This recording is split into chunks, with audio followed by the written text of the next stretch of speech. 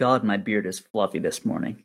Okay, so I committed myself to doing this once a day, at least. So here I am, again, putting in my time.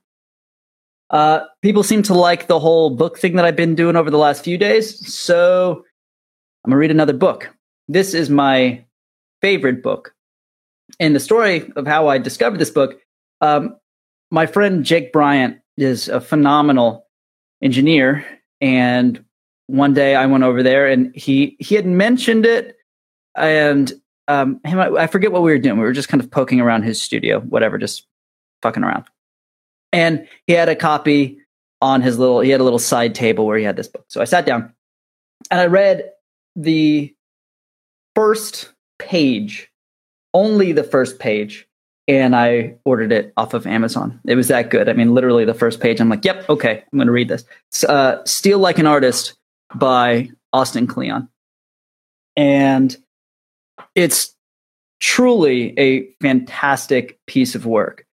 What it does is, for me, this book gave me it felt like it gave me the permission to embrace my influences rather than hide them. I think a lot of artists, they get caught in the trap of trying to obfuscate their influences because they feel like if they connect the dots for their audience that they'll somehow seem less creative. Like if you're influenced by the Black Dahlia murder, you might avoid saying that you're influenced by the Black Dahlia murder, and you'll say, oh no, I'm influenced by like Obituary and Slayer. And it's like, yeah, like it's a Black Dahlia murder. But so part of this book was just saying that it's okay to embrace your influences and to be transparent about your influences because we all have them, right?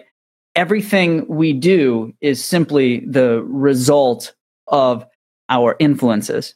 And what makes what we do special is how we pick and choose from those influences to make something new. So I picked out two little sections, not really chapters, that I think are particularly good. The whole book is awesome, but I picked out two things that I think are especially pertinent to musicians. So, all right. Write what you like. The movie Jurassic Park came out on my 10th birthday. I loved it. The minute I left the theater, I was dying for a sequel. So I sat down the next day at our old PC and typed one out. In my treatment, the son of the game warden eaten by velociraptors goes back to the island with the granddaughter of the guy who built the park. One of them wants to destroy the rest of the park. The other wants to save it. Of course, they fall in love and adventures ensue. I didn't know it at the time, but I was writing what we know now as fanfiction. Fictional stories based on characters that already exist.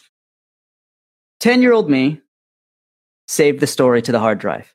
A few years later, Jurassic Park 2 finally came out, and it sucked. The sequel always sucks compared to the sequel in our heads. The question every young writer at some point asks is, what should I write? And the standard answer is, write what you know.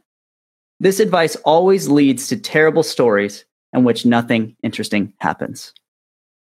We make art because we like art.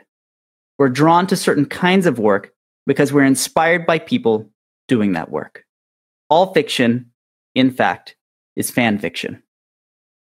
The best advice is not to write what you know. It's to write what you like. Write the kind of story you like best. Write the story you want to read. The same principle applies to your life and your career. Whenever you're at a loss for what move to make next, just ask yourself, what would make a better story? Bradford Cox, a member of the band Deer Hunter, says that when he was a kid, he didn't have the internet, so he had to wait until the official release day to hear his favorite band's new album. He had a game he would play. He would sit down and record a fake version of what he wanted the new album to sound like. Then, when the album came out, he would compare the songs he'd written with the songs on the real album. And what do you know? Many of these songs eventually became Deer Hunter songs. When we love a piece of work, we're desperate for more. We crave sequels. Why not channel that desire into something productive? Think about your favorite work and your creative heroes. What did they miss? What didn't they make? What could have been better? If they were still alive, what would they be making today?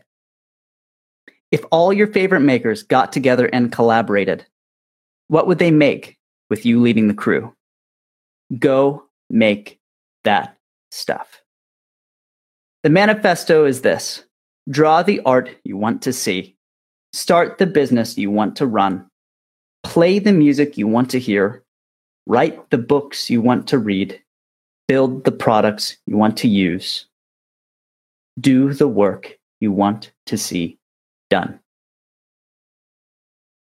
I mean, I'm not going to expand on that too much. It's pretty much dead on. And the way it applies to music is pretty much straightforward, right? I think the only thing that I would add to that is there's another benefit to that, where if you want to hear that thing, or if you want to, whatever you want to see, most likely other people want to see that too.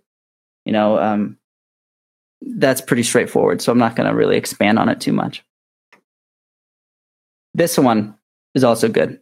And I think it's something that a lot of us don't think about, but is very true. And I think if you speak to people who are further along in their career than perhaps you are, they will also echo this section. Certainly the people that I have spoken to do. In the beginning, obscurity is good. I get a lot of emails from young people who ask, how do I get discovered? I sympathize with them. There is a kind of fallout that happens when you leave college.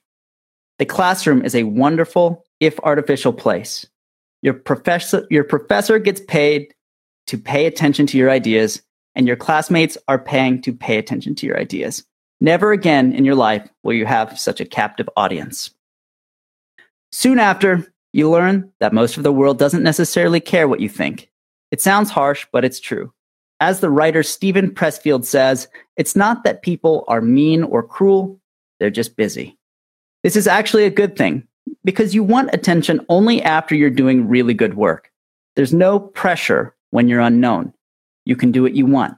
Experiment. Do things just for the fun of it. When you're unknown, there's nothing to distract you from getting better. No public image to manage, no huge paycheck on the line, no stockholders, no emails from your agent, no hangers on.